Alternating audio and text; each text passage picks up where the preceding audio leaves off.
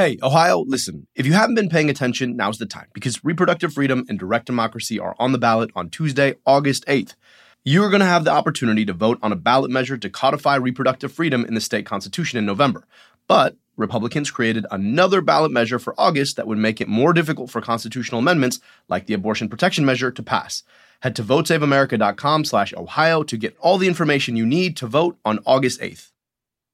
From clean water to food safety standards to pandemic preparedness, public health saved your life today. At the de Beaumont Foundation, they create practical solutions to improve the health of communities across the country, enabling everyone to achieve their best possible health. To learn more about how advancing policy, building partnerships, and strengthening systems can make a difference, visit debeaumont.org.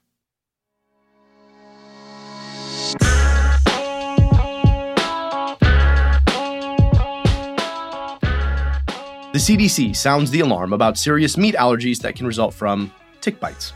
A tornado hit a Pfizer warehouse last week, possibly leading to a serious shortage in medications. For the first time since the COVID pandemic started, average daily deaths in the United States are no longer above the pre-pandemic normal. This is America Dissected. I'm your host, Dr. Abdul Al-Sayed.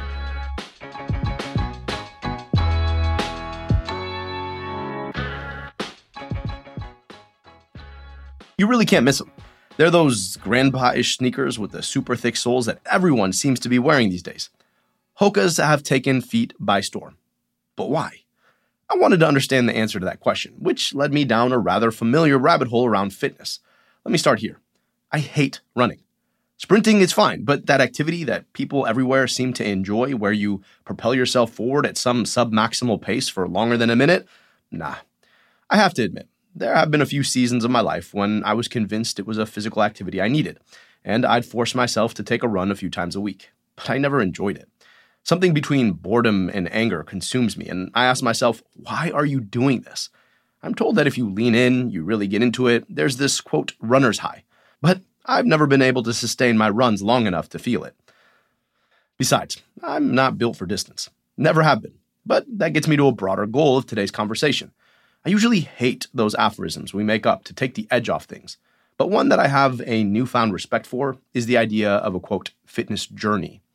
And that's because, for most of my life, fitness wasn't a journey. It was a destination. I grew up in those quaint old times when sports were something you did in your backyard with your friends. I loved them. A regular summer day meant playing baseball or roller hockey or soccer or football. Sure, I played in the odd league here or there, but it was never the hyper-competitive travel sports that kids seem to start in elementary school these days. I only began playing competitively in middle school, and it broke my understanding of what sports were even for. See, as a kid, I played for the joy of the sport, because sports were fun. Because I loved playing with my friends, doing something I saw a pro do on TV, or just giggling through it all. As soon as we got uniforms and there was a scoreboard, all of a sudden the only joy was winning. It subjugated everything else to that singular goal. I ran, lifted weights, practiced, because it translated into winning. Sure, there was still joy in it, if you were winning. And that really sucks, because when my competitive athletic career ended after college, it's like I'd been training for so long that I forgot just how to have fun. That from as early as I could remember, movement was just something that just made me happy. I could never really shake the fact that I was just never going to be as good at it as I was in college. So what was even the point? That psychological doom loop was robbing me of so much joy. Those things that I loved about sports as a kid, they're still true, even if I was never going to be as good at them. And it was this recognition that just like I did when I was 10 or 11, I could still enjoy sports at 37 or 38, a purer, more uncomplicated form, that's gotten me back into it in a sustained kind of way. I've begun to explore sports I would never have tried when I was younger. During the pandemic, like a lot of folks, I took up biking, both gravel and mountain biking. To be clear, I am not playing towards my strengths here, but I'm enjoying the process of learning these sports. And ironically, the fact that I'm never going to be competitive at these sports has freed me. I can just enjoy the way bombing down a hill with the wind flowing through my hair, under a helmet, of course, makes me feel. It turns out it's really not a fitness destination, it really is a journey. Which brings us back to those HOKA shoes. While I'm not a particular fan of running as a sport or a form of exercise even, I can't doubt the convenience. Unlike biking, which requires, well, a bike, you can run almost anywhere. All you need is a pair of shoes. In come those HOKAs. Dr. Jordan Metzl is in many ways the perfect guest for today's episode. He's a sports medicine doctor and founder of Iron Strength, a fitness community built around the joy of physical activity based in New York. He's also a 36-time marathoner and a 14-time triathlete who had to negotiate his own fitness journey while inspiring people and healing patients on their own. He joined me to talk about the joys and health benefits of fitness, why there's so much baggage around it, and those darn HOKA shoes. Here's my conversation with Dr. Jordan Metzl. All right. Can you introduce yourself for the tape? Yeah, my name is Dr. Jordan, Jordan Metzl, M-E-T-C-L. I'm a sports medicine physician at the Hospital for Special Surgery in New York City. So before we jump in, I got to ask, you've run 35 marathons and finished 14 Ironmans. Do you do one of these every month? Is that sort of the pace we're at right now? Well, I kind of got started, I think from the day I was born. I kind of jumped out of the womb, as it goes in family lore, and I just started moving, and I've been moving ever since. And I really, truly enjoy just being out and moving around and setting goals. And so I'm lucky enough to have 3 wonderful brothers, and in some different iteration, we do a lot of these things together, which makes a big difference in terms of having a community. And I love doing it, now up to 36 marathons. And I try my goal is to keep doing this stuff for as long as I possibly can, for a whole host of reasons which are really beneficial for both mental and physical wellness. I'm sorry. So we had June's numbers. Forgive me for that. So you've been working at the intersection between movement and medicine your entire career. What drew you to the medical side of physical fitness? So it's interesting. So I come from a family of doctors. My dad's a pediatrician. My mom, a psychologist. I have 3 brothers, all of whom are doctors. And so kind of the family craft was helping others and is helping others and to be involved in medicine. And for myself, I always had a deep love of movement and exercise. And I actually ultimately found out during med school that when I would exercise or run, and then I would take a test or study, I absorbed knowledge a lot better. So there was a whole kind of process of recognizing the kind of mental benefits of exercise for me. I was able to concentrate better, et cetera. But then when I got into residency, I noticed that, with these kind of sleepless weeks on end, that exercise was tremendously important. And when I did my internship in Boston, and they gave you the day off if you ran the Boston Marathon, and nobody really had ever taken them up on that. I'm like, well, hell, that sounds better than sitting 36 hours in a call room. So I did the Boston Marathon, and that was my first, and just loved doing it. But over time, I had this very strong kind of sports world, which was doing, all kinds of sports, but particularly marathons and triathlons and all kinds of activities. And then I had my sports medicine world went through sports medicine fellowship and started a sports medicine practice here in New York City. And I had these 2 very separate silos, the silo of medicine and the silo of fitness and activity. And then over the course of years, what's happened is those 2 worlds have kind of come closer together. And so not only am I still very much of a practicing sports medicine doctor all day long, taking care of people's achy body parts tip to toe, but then I also have started employing medicine, exercise starting quite small. And then about 10 years ago, started I think one of the first physician-led fitness initiatives called Iron Strength to get people out and moving around. And then about 8 years ago, we started a course at Cornell called Prescribing the Medicine of Exercise, a course for second-year med students to learn how to talk to their patients about exercise, really with a focus on evidence-based kind of education and knowledge for them. And this kind of fitness community has grown. Just last Monday, we ran one of our big fitness events for the city. We had over 1,000 people on the flight deck of an aircraft carrier here in New York, all doing exercise. And the whole idea is the things that make people healthy, exercise and community and kind of laughing and smiling. People do so well when they see other people, when they move, when they're part of a community. And so these are some of the things that make people healthy. And so the idea of prescribing wellness through exercise is something that has kind of grown and developed over time. And I've been lucky enough to develop it here. I really love that. I want to ask you, because exercise is one of those things that is, canonical to what a doctor will tell you to do. The unfortunate thing about it is that sometimes it can be kind of shamey, right? There's this way in which a doctor will look at you when you walk in the office and just say, you need to exercise. And, the first idea you probably have in your mind is like, well, so do you. But but it can get kind of shamey, and there's this sort of weird cultural thing that tends to take hold in sometimes exercise communities in which, we don't tend to have great relationships with our body in this culture. And when we talk about exercise, so much of that can almost come off as self-punitive rather than an investment in oneself. I want to ask you just generally, what do we get wrong about this nexus between physical activity, fitness, exercise, and health? That's a great question. And I think that, one of the things to think about is we can learn from kids. So, 5, 6, 7-year-olds, when they go out and they do things, what are the reasons they do it? They do it because it's fun, because they're having a good time, because they're part of a group. Maybe they want to get a gold star on the fridge for their report, but they do things because, they like doing them. And along the way, kind of losing that fun part of exercise, through all the, shaming, and you have to look like this on Instagram, and you have to do this class, and you can be shamed in doing this or that. I think what I found is that the most important factors are fun and community. Those are by far the most important things. And so it could be a Zumba community, a CrossFit community, a yoga community, a running community. There's not a best kind of exercise. The holy grail of exercise is compliance. And so when we start thinking about prescribing exercise for our patients, I think the first question is, what do you like to do? And vis-a-vis that, what will you keep doing? And that's always the first question I ask, because trying to say you need to do this amount of this per week, this amount of that per week, you have to get this amount of steps in, you have to do this. I think that as a focus is generally for most people guaranteed to lose. The key thing is, what do you like doing? I'm personally very lucky that I love running for long periods of time, but not everybody likes that. And that's totally fine. I think the key is finding what people like to do, and that then kind of encourages them to do that thing. So I think that's really important. And, we have great data on fitness compliance. Actually, I'm just working on a book right now on kind of the motivational aspects of fitness, just because it's so interesting to me, especially during the pandemic, why some people, went far to the left, some people went far to the right in terms of did a lot more or did a lot less.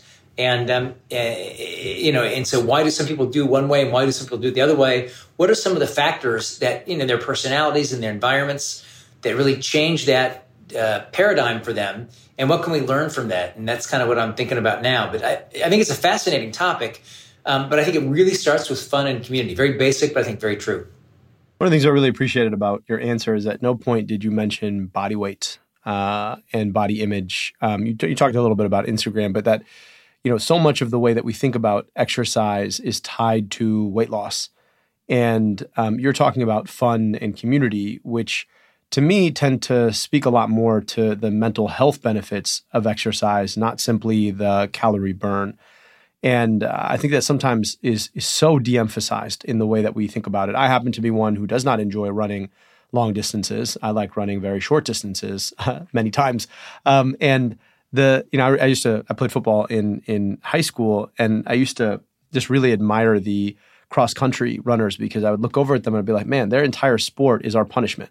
But it just goes to show that people enjoy different kinds of physical activity. I think sometimes the other part of it that tends to ruin the way that we think about activity is the implicit scoreboard. So I played sports through high school and college, and when I finished college, in fact, when I went to med school, I gained a tremendous amount of weight simply because I just stopped exercising and I ate like I did when I was a college lacrosse player. And part of the problem was that I could not get myself, I had lost the motivation that comes with this is just a fun thing to do and I feel good when I do it. And I had tied everything about physical activity to winning something. And it was just it took me years to deprogram myself from that approach to saying, I don't really need to focus on a certain gain or a certain metric or a certain outcome. I just really enjoy doing this, and it makes me feel better both about myself, but also just the natural endorphins that I get every day carry me through my day in a different kind of way. And I just think that so often we have taken away all of the meaning of this thing that is just so inherently human and built so much else around it in ways that fundamentally de-emphasize the things that we naturally enjoy about doing it. So I got to ask you, right? And I just not to get back to scoreboards here, but what is the best exercise? Like if there was one exercise that everybody, right, could sort of think through and say, I can do this even if I'm not going to be a rock climber or a weightlifter, or I'm not going to run 36 marathons. What would be that sort of central exercise that would maximize the overall benefit that somebody had? Well, I think the first in the base of the pyramid is just locomotion, movement, and walking. People don't think about walking. And so there's this concept we talk about called the NEAT profile, an acronym for non-exercise activity thermogenesis, or just burning calories from moving throughout the day. And one of the real tough parts about the pandemic was that many people kept doing their exercise during their, virtual exercise, Peloton or whatever. But then they would sit at their desk at their home and their NEAT profiles were way down, have been way down. And so at the base of the whole thing is just daily locomotion. And if you're in an urban center like New York City, it's actually way easier. You may think, well, I'm in Nebraska. I got tons of space, tons of roads. I can move wherever I want, whenever I want. But people's NEAT profiles in urban centers are actually better than they are in places like rural Nebraska because we have to walk to get around. I finished work today. I walked home from work today. You may drive your truck home somewhere else, or you may have to figure out how you're going to move around. So at the base of it, I would say is your NEAT steps, your NEAT profile. And 10,000 steps is not a magic number. There's been a lot of studies looking at is 10,000 a magic number. The answer is the more you move, the better. 6,000, 5,000. But whatever it is, it'll motivate you to kind of figure out, how much do I need to move every day? That's the baseline. It's just moving every day. Then the next level up is some combination of strength and intensity. And so, keeping your muscles strong, the unfortunate truth is the further we are from 25, the faster we lose muscle strength. And if you're not actively strengthening your muscles over 40, 45 years old, you're getting weaker every single day. And that muscle strength around your skeleton affects the way your body moves and the way your body feels. So if you have an arthritic knee and you lose strength around that knee hurts more. You have a bulging disc in your back and you lose strength around that back hurts more. So, maintaining and building muscle strength. I have patients in their 80s doing strength training. And so I'm a big believer in getting people to work on their strength at any age of life. And that's hugely important. And then intensity. And intensity may sound like if you're a 20-year-old lacrosse player, it doesn't bother you. But if you're a 60-year-old person going to the gym, intensity may sound worrisome to you. But in fact, intensity is tremendously valuable, much like challenging your muscles, challenging your cardiorespiratory fitness to kind of maintain and build fitness throughout your life. Because if you're not actively challenging it, you're losing it, which, really affects all issues related to morbidity, mortality, things that make us sick and the things that, ultimately kill us.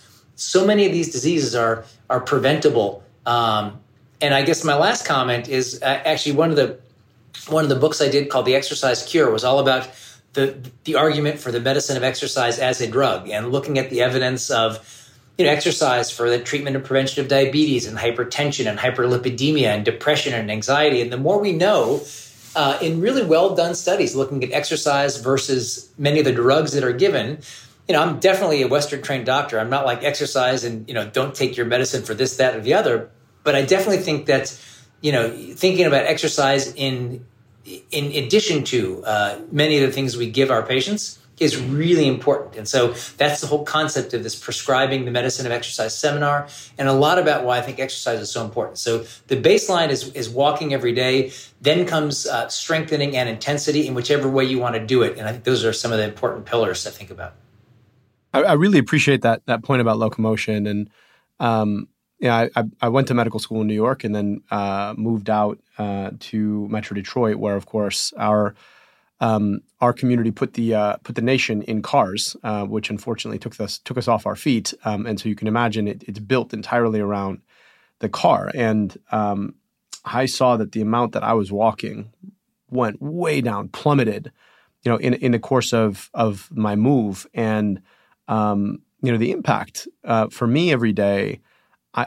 I hadn't really appreciated what it meant to be able to just in the course of my day walk 3 or 4 miles just because I needed to get to and from work or class. And that has a real impact also on your mental health. One of the things that you talked about in that contrast between rural Nebraska and New York, is the necessity of walking, but it's also the social distance that you travel, which means the number of people that you see, the number of different views that you hold in a given walk is just way bigger in a place like New York than it is, walking in a suburban community. It's like, you start looking at one house and you walk a bit and you're still looking at that same house. And then you keep walking and now that house behind you is another house that looks just like that house.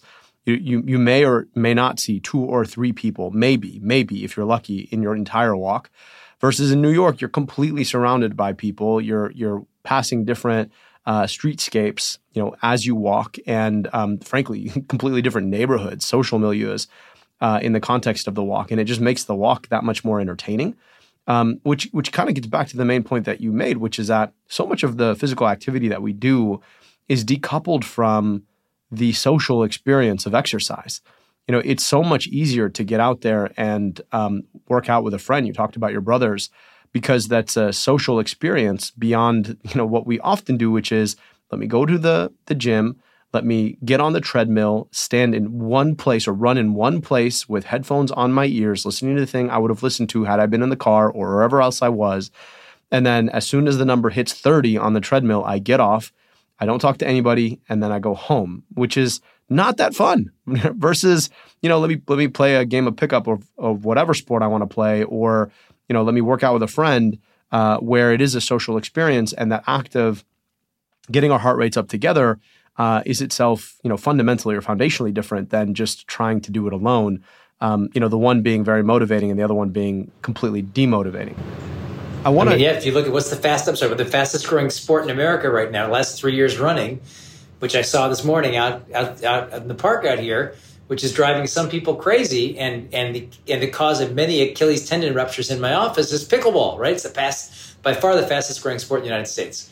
I just have an article that I wrote on, looking at pickleball, some of the injuries. But my overall argument is, despite the fact that we do see a large number of injuries and kind of some of the 50, 60, 70-year-old people who are going, balls out on the pickleball court, I think the benefit of that sport, the reason it's so popular is that because it's all those things you talk about. It's like a communal experience. People can interact. There's all these different people playing all these different groups, and it's a lot of fun to see. So I think it's for those reasons that we are inherently social animals, and we can have all these different constructs of layers of everything built around to keep us, in our own little silos, but it doesn't change our biology at all. We're inherently social animals, and we need to interact with each other. And the better we are able to do that, the healthier it is for us, and we want to do it. A friend of mine who's in the same field that you are joked to me, he said, had they had headphones and podcasts or music back in the hunter-gatherer days, we would have died out. Simply because so much of the physical activity that had happened was necessitated in the hunting and gathering by which you actually were able to feed yourself. And it was always a communal activity, right? Nobody was out there hunting by themselves. Nobody was out there gathering by themselves. We are, by nature, pack animals, and we enjoy one another's company, and it allows us to get the best of one another. And the other part of it is even if you are competitive and interested in growing in whatever activity it is that you're engaged, it's so much easier to do when you have somebody else you're doing it with, right? Just learning from them, watching how they do it, and trying to pick up some of those skills and put them into your own game. One of the things that I think holds a lot of folks back, particularly among the demographic of our listeners who tend to be millennials now, where we're starting to have that experience of waking up in the morning and not quite figuring out why some random part of your body hurts. And one of the important aspects of what changed my thinking about physical activity as I'm nearing 40 is that I got some advice that injuries are not they should not hold you back from what you can do. It's just that they are a constant that ought to be managed, which is not to say that go ahead and injure yourself all the time, but that is to say that if you constantly are nursing an injury in the way that you might when you were, a younger competitive athlete, meaning I just don't play, I just rehab, you will constantly be rehabbing. And it also is a reminder that maybe you just don't go as hard, right? Maybe you just sort of leave a little bit in the tank as you're playing. I'd love to hear a bit about how you think about injuries and the advice that you give your patients who we'll just say are Still capable, but not quite as much as they had been. Yeah. So if you came into my waiting room any day, you would see, people between kind of 8 and 85. And the only commonality between all those people is they all want to move, right? They all want to move. They all want to, whether they're like a kid just starting at gymnastics or they're like doing a 5K at 84. I got a lady this year, 84 years old, doing the marathon. Wow. So there's a broad spectrum and everybody wants to move. And so my job is to try and figure out how I keep them moving. And, that includes kind of figuring out what their problems are and then trying to give them the best solution to manage and prevent the problem they're having. So the classic thing is, like, let's say somebody wants to be a runner and they have pain on the inside part of their shin, classic shin splints. And so they go see their doctor and the doctor says, well, that's easy, just stop running. Well, yes, it makes the shin feel better, but it's terrible medical advice, right? It's the wrong advice because for all the reasons why we want to keep them moving, it's unhealthy for them to just stop running. And so the question is, as a sports medicine doctor, what I think about is, first of all, what's the injury, right? Is this a stress reaction? Is it a stress fracture? How serious is it? And so in that, I would first tell you that, yes, aches and pains can be part of activity, but no matter who you are, how old you are, if pain is changing your mechanic of movement, you got to get it checked out. So if you're hitting a golf ball differently because your elbow hurts, or you're swimming differently because your shoulder hurts, or your overhead military press hurts, is off because your shoulder hurts. If it's changing how you do things, you got to get it checked out. That's number one. And then number two, for example, the runner with shin splints, yes, they may be getting shin pain from running how they are now, but what are the factors that are causing that? Are they overstriding? Is their foot rolling? Do they need an orthotic? Do they need stronger muscles? Is their bone density low? There's a whole host of things that I think about when I think about the injury and why that injury happened in the first place. And so it's not enough to say, all right, this is an ache and pain. It's part of the thing. But I really want people to think about, what's this problem? How did it happen? What is it? How did it happen? And how can I prevent it going forward? And so that's very much what I do all day long. And the first book I did, called The Athlete's Book of Home Remedies, was all about how to teach people how to do that on their own. Because I'm strongly of the belief that people need to be their own best advocates. Patients, athletes need to really advocate for themselves. And if you look for any crap, if you find it on Google, you can drink Eye of Lizard or, all kinds of wacky stuff. You'll find it on the internet. So just knowing how to think about what the questions you should be asking, what should you be asking of yourself, if you see a doctor, what you should be asking of them. I think it's all important as part of this, maintaining your athletic body, because this is the one body you got for your whole life. So you want to make sure you do right by it and it works for you, not now when you're a millennial, but, when you're 60, when you're 70, when you're 80, you want to make sure you're moving all the time. And so I think making sure you do the right stuff now is really important for that.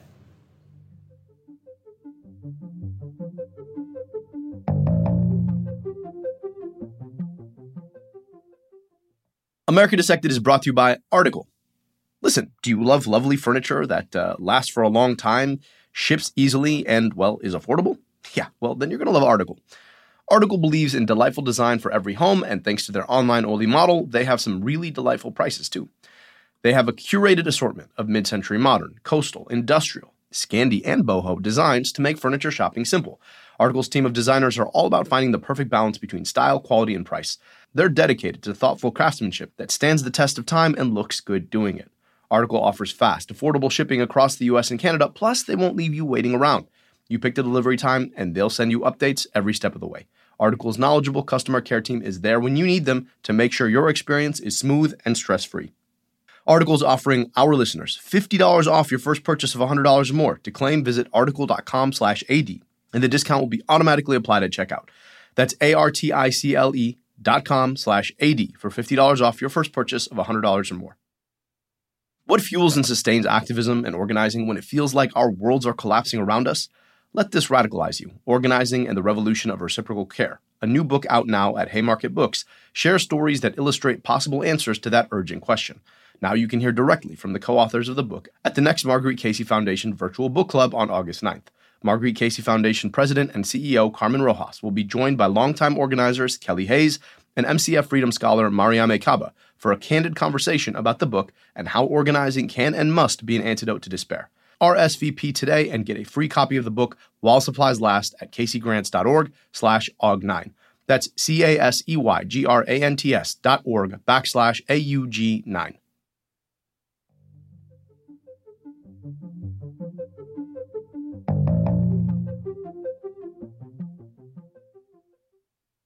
And we're back with more of my conversation with Dr. Jordan Metzl. So how should folks think about fitness goals as we age? I'll be honest with you, having played a very competitive or sport at a very competitive level into my early adulthood, I know I'm never going to be as strong or as fast or have the endurance I had when I was in college. And I have a lot of friends who weren't as athletic when they were young.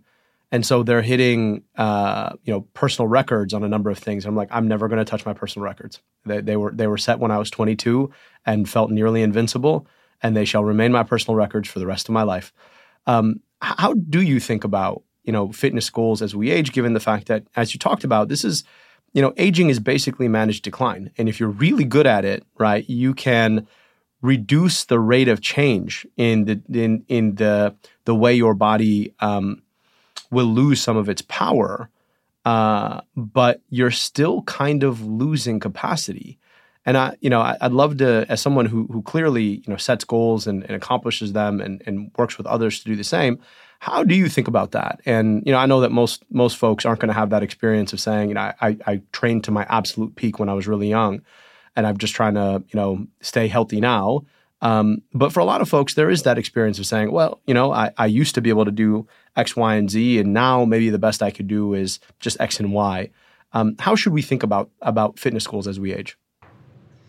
All right, I'm going to tell you the answer that I found to this question for myself, and then I'm going to tell you some secrets around this. So the answer I'm going to tell you that I found for myself comes out of, so if you do like endurance races, like marathons, and like New York Road Runners Club has a list of every race you've run since like I got to New York in 1999. And in 1999, I ran the New York City Marathon. I ran 3:05 then, right? And I'm thinking, God damn it, how did I do? Like I was running like 6.5, 6:45 miles easily, no problem at all, the whole time. And it was like, it wasn't even that hard. I was like, no problem at all. Now, maybe 3:45, 3:50, pushing as hard as I'm trying to get every drop out of the whole lemon, squeeze it as hard as I can, a couple minutes per mile slower on a good day. And I'm going as hard as I can. And I look back, I'm like, oh, that was like, 20 years ago, 25 years ago, 24 years ago. I'm like, well, damn, I'm still doing okay. So here's the twist you have to do wherever you are. And that is that I want you to imagine yourself 10 years from now, looking at where you are right now. And you say, well, God, I would give my left arm to be able to do everything I'm doing right now 10 years from now. The problem is all you're looking is backwards where you were and not looking at yourself 10 years from now saying, God, I wish I was where I am right now.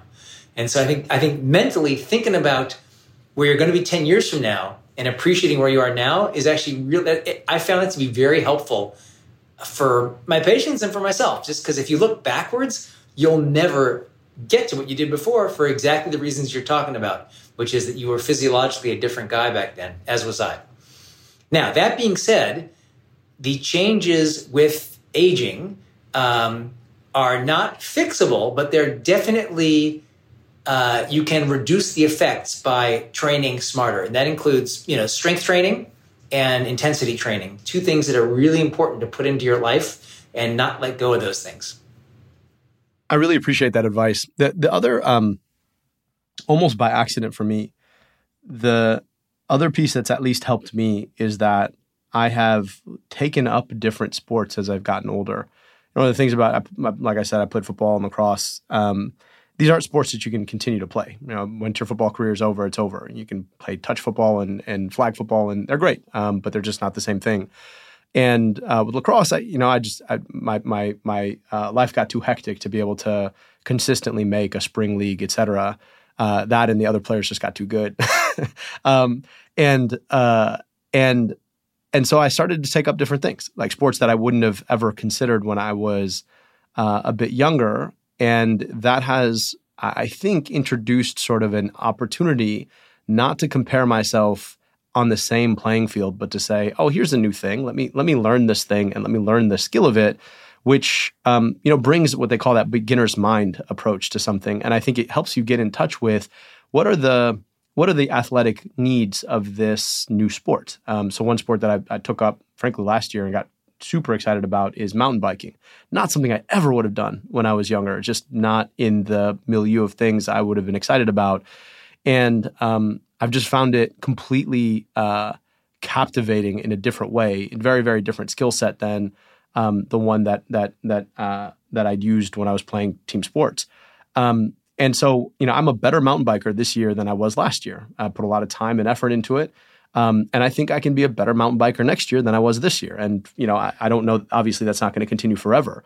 But it still allows me that sort of upward trajectory where it keeps me, athletically oriented. Now, of course, I could probably do this counterfactual of being like, man, had I taken up mountain biking back when I was 22, but that's just not the pathway. And I can look back and say, back when I was 22, I was playing lacrosse at a pretty high level, and it was really a lot of fun. And I think that ability to sort of take up new hobbies is something that sometimes we miss out on, right? To say, there's this new thing I'd like to try, and even if I'm not going to be the best at it, right, maybe I can continue to get better, and that'll stretch me in different ways. And I think it's that ability to, rather than thinking about the objective outcome, but just that pathway of growth. And to be honest, that ability to sort of apply a beginner's mind to this new sport that I took up when I was 37, it has, I think it's forced me to remember what it looks like to keep learning new things. And even in the other practices of my daily life, the stuff I do at work, that beginner's mind, I think, opens you up to different learnings in your own work. And I found the value of it and the benefit of it tremendous. And, frankly, I wouldn't have taken it up to your earliest point. I would not have taken this up if there wasn't a community of folks built around it, right? So there's a group of folks that I go biking with regularly on weekends and have built relationships and experience from them. And so, to your point, I think there's just something really profound about taking up something new with someone else. Yeah, absolutely. And, it's interesting. My youngest brother is a serious mountain biker, and he keeps trying to get me out there. And so I do a lot of road biking, and so I've got good cardiopulmonary fitness and good endurance. But at that mountain biking, you always feel like you're like one step away from death. It's a lot, but he loves it. And I've wiped out almost every single time I've gone with him, but I still go back sometimes. But it's a great sport. It is a lot of fun. I will say that the hazard of that wipeout is serious and gets more serious as I think as you get older. But I will say, it's if road biking is the sort of low impact, steady state version, mountain bike always feels like the high intensity intervals of biking. Yeah, right? it's like fair to say. You're up a hill and then you're down a hill and then you're up a hill and down a hill, and so it's a lot of fun. I want to go back to walking though, and this was the sort of the premise of the episode that we wanted to talk a bit about. If you're walking or running, your one most important piece of equipment is that point at which you touch the ground, which is your shoes. And there's been this almost takeover of the walking / running footwear choices by these very, very thick, foamy, pillowy shoes. HOKAs come to mind. I don't know if I'm saying that right. Is it HOKAs or HOKAs? HOKAs, okay, good enough. So HOKAs come to mind. HOKAs a dance those people do in New Zealand. Yes, it's the classic. The Maori, yep. Yep, it's the Maori dance. So HOKAs, you see them everywhere now. Can you talk to us about the sort of the footwear fad? Are those shoes really better for you if you're walking or running? Why have they picked up so quickly? How should we be thinking about the right footwear for walking, running in our own lives? Yeah, so it's an important choice to figure out what kind of shoe you're going to pick, running or walking. And there's such a big variance of choices people have. And if it just sounds like you say, all right, well, inherently I would think more cushion is better. It just seems like a bed. The more cushy the bed, the better. But we know, we tried different mattresses in our lives. You get on a really soft mattress, you wake up the next morning, your back is twisted 3 ways a Sunday. You're like, man, I need a firmer mattress. And it's interesting because shoes are a lot of the same, that it looks like it should be fabulous to have the most cushy shoe you could get. And for some people, it helps. For other people, that cushy shoe is the equivalent of walking on the sand. They're biomechanically somebody who rolls their feet into the middle, pronates a lot. And when they walk on a very soft surface, they just roll a lot more. And it makes all their problems, their knees, their shins hurt just a lot more. So the answer is there's not a one size fits all. And some people do very well. Those people are people who have a neutral anatomy, maybe people with some arthritis in their hips or their knees. For those guys, having a little more cushion probably helps a lot. But for other people, particularly people who have biomechanical challenges, which is many of us, that extra cushion may be too much. And so how do you know what's right for you? And the answer is, first of all, trial and error is fine. And if you get a pair of cushy shoes and you start noticing your knees and hips hurt a lot when you're trying to run, you can use those as walking shoes. Or if they're walking shoes and you're hurting a lot, maybe you can use them like as a planter or something. That's fine. But then you want to figure out, you can go into a running store or a store and have them look at you. They have treadmills in the store that you can walk on there, see what works. So many different companies have different variations of high cushion to low cushion. We call motion control to not as much motion control, neutral. And you really can find the thing that's right for you. So the mistake people make is, as I see that awesome Nike sneaker over your right shoulder, is they go for fashion instead of function. Now, that is, that certainly there's a role for great sneakers, God knows. But the question is, using them for lots of moving around and activity, how do you pick those and how do you figure out those? And I think that is go to a place where they know what they're doing, let you walk and see how that looks and try and pick the best shoes from that. One of the things that you hear a lot about is open toe boxes. So, anybody who watches anything on squatting, for example, there's a big focus on how open your toe box is. Saying the same thing about walking and running, and toe box is that space, between the edge of the. I'm trying not to use medical language here. You probably say it better than me. So can you explain to us what a toe box is, and the idea of an open versus closed toe box? Gotcha. So the toe box is basically the front of the shoe. And if you think about the balls of your feet, from the inside to the outside, that's essentially what we call in medical terms, the metatarsals. And there's a bottom part and a top part. The top part is up near your toes. And the area where your toes and your metatarsals basically intersect is called your toe box. And different shoes have different amounts of width there. And for example, if you're somebody that has a bunion, you need a wider toe box. If you're somebody that has a very narrow foot, you want a narrower toe box. And again, depending on what kind of sport you're doing. For example, if you're doing trail running, you want a wider toe box because you want to be able to use all those metatarsals to kind of grip into the surface of the dirt, uneven terrain, versus if you're somebody who's doing kind of hard road running, you may not want as wide of a toe box. And so people's feet are built differently, and so their requirements for the width of their toe box is different, and also the kind of activity they're doing. So for example, if you're somebody doing mostly CrossFit and you're in that kind of setting, you're going to want a bit of a wider toe box that you can stabilize your forefoot when you're doing a lot of your powerlifting, et cetera,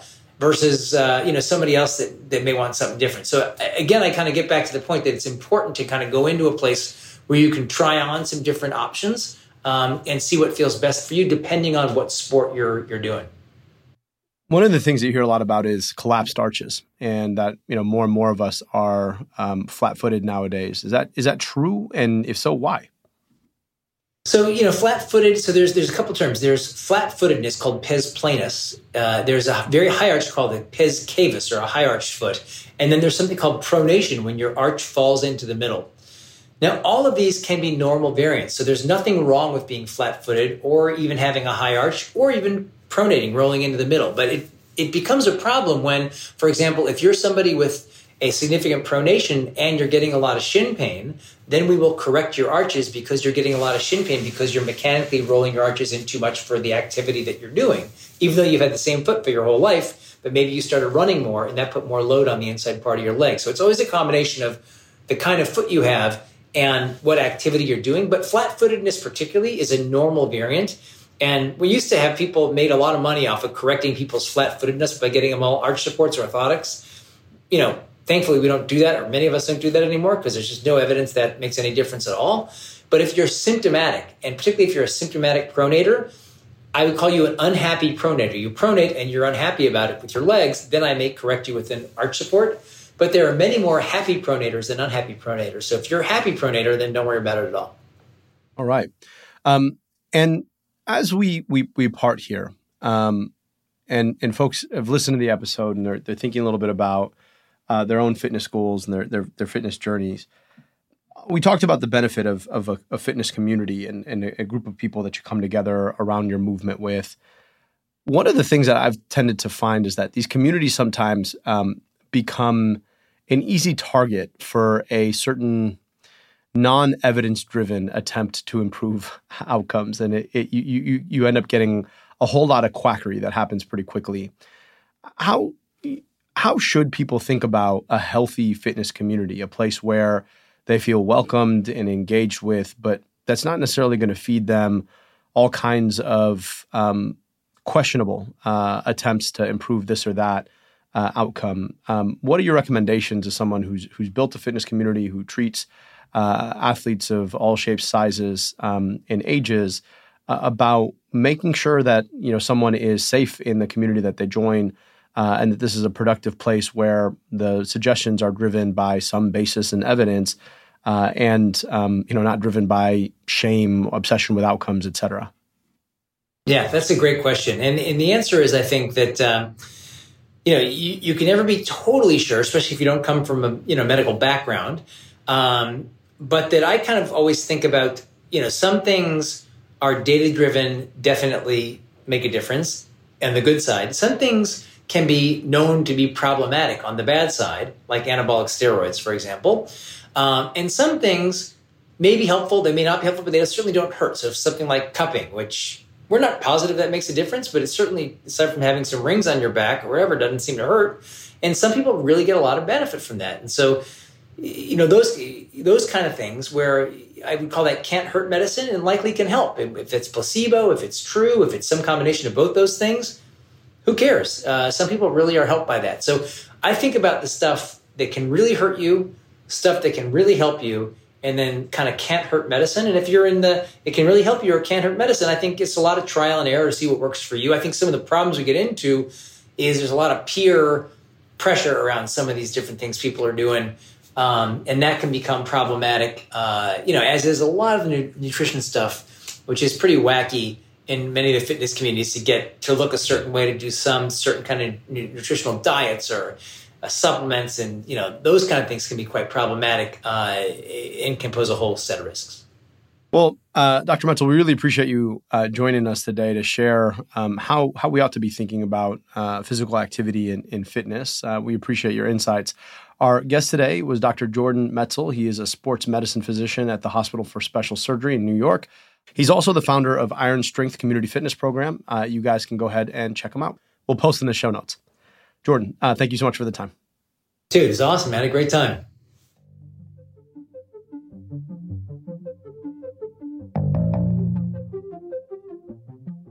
As usual, here's what I'm watching right now. So, it turns out you can get a serious meat allergy from a bug bite. That's right. According to the CDC, upwards of 450,000 people across the U.S. have what's called alpha-gal syndrome, named after an abbreviation of a specific sugar found in most edible red meats. That sugar is important because it can also be transmitted via the bite of the Lone Star tick, common in the eastern half of the United States. That bite can then lead to an allergic reaction when people come in contact with the sugar through meat. The reaction can range from hives to diarrhea to full-blown anaphylaxis, which is deadly. Critically, the reaction may not occur every time someone with alpha-gal has meat. Get this, the warming climate is leading to worse tick seasons. In fact, the 2023 season has been the worst on record. So let's play this out. More climate heating means more ticks, means more alpha-gal, which means more allergies to red meat. And that fact, that climate change may be leading to more meat allergies, may just be the talking point that gets Republicans interested in stopping climate change. Here's to hoping. In other climate-related news, a Pfizer warehouse in North Carolina was hit by a tornado last week, destroying supplies of critical medications used in surgery and critical care, such as IVs and anesthetics. And that really sucks, because there already had been critical shortages of many of these medications. All of this points to a problem that has become imminently clear since the pandemic. Our medical supply chain is extremely brittle. And that's a pharma consolidation problem. When pharmaceutical companies buy each other or play games with prices to drive competitors out of the market, they end up becoming one of very few producers in that market. When that happens, anytime there's trouble in the supply chain of one of these producers, consumers all over the world feel it. Remember that baby formula shortage last year? Yeah, same thing. And when you're talking about critical medications, that means millions are at risk of not having the meds they need in emergency situations. Oh, and terrible tornadoes like the one that hit that storage facility, they're also getting more common because of climate change. Just saying. Let's end on a positive note. For the first time since COVID, average daily deaths in the United States are no longer above the pre-pandemic normal. Remember, during the pandemic, mortality skyrocketed, not just because of COVID, but because of all of the other diseases that went untreated because of what COVID did to hospitals around our country. And for the first time, more than 3 years later, we're not experiencing that mortality bump. And that's the most reassuring news, that the pandemic really is ebbing. But we've got to wait to see what the fall brings. That's all I got. On your way out, don't forget to rate and review the show. It really does go a long way. Also, if you love the show and want to rep us, please drop by the Crooked store for some America Dissected merch.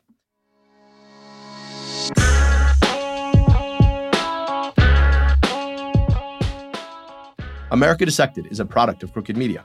Our producer is Austin Fisher. Our associate producers are Tara Terpstra and Emma Frank. Vasilis Fotopoulos mixes and masters our show. Production support from Ari Schwartz. Our theme song is by Taka Suzawa and Alex Uguera. Our executive producers are Leo Duran, Sarah Geismer, Michael Martinez, and me, Dr. Abdul Al-Sayed, your host. Thanks for listening.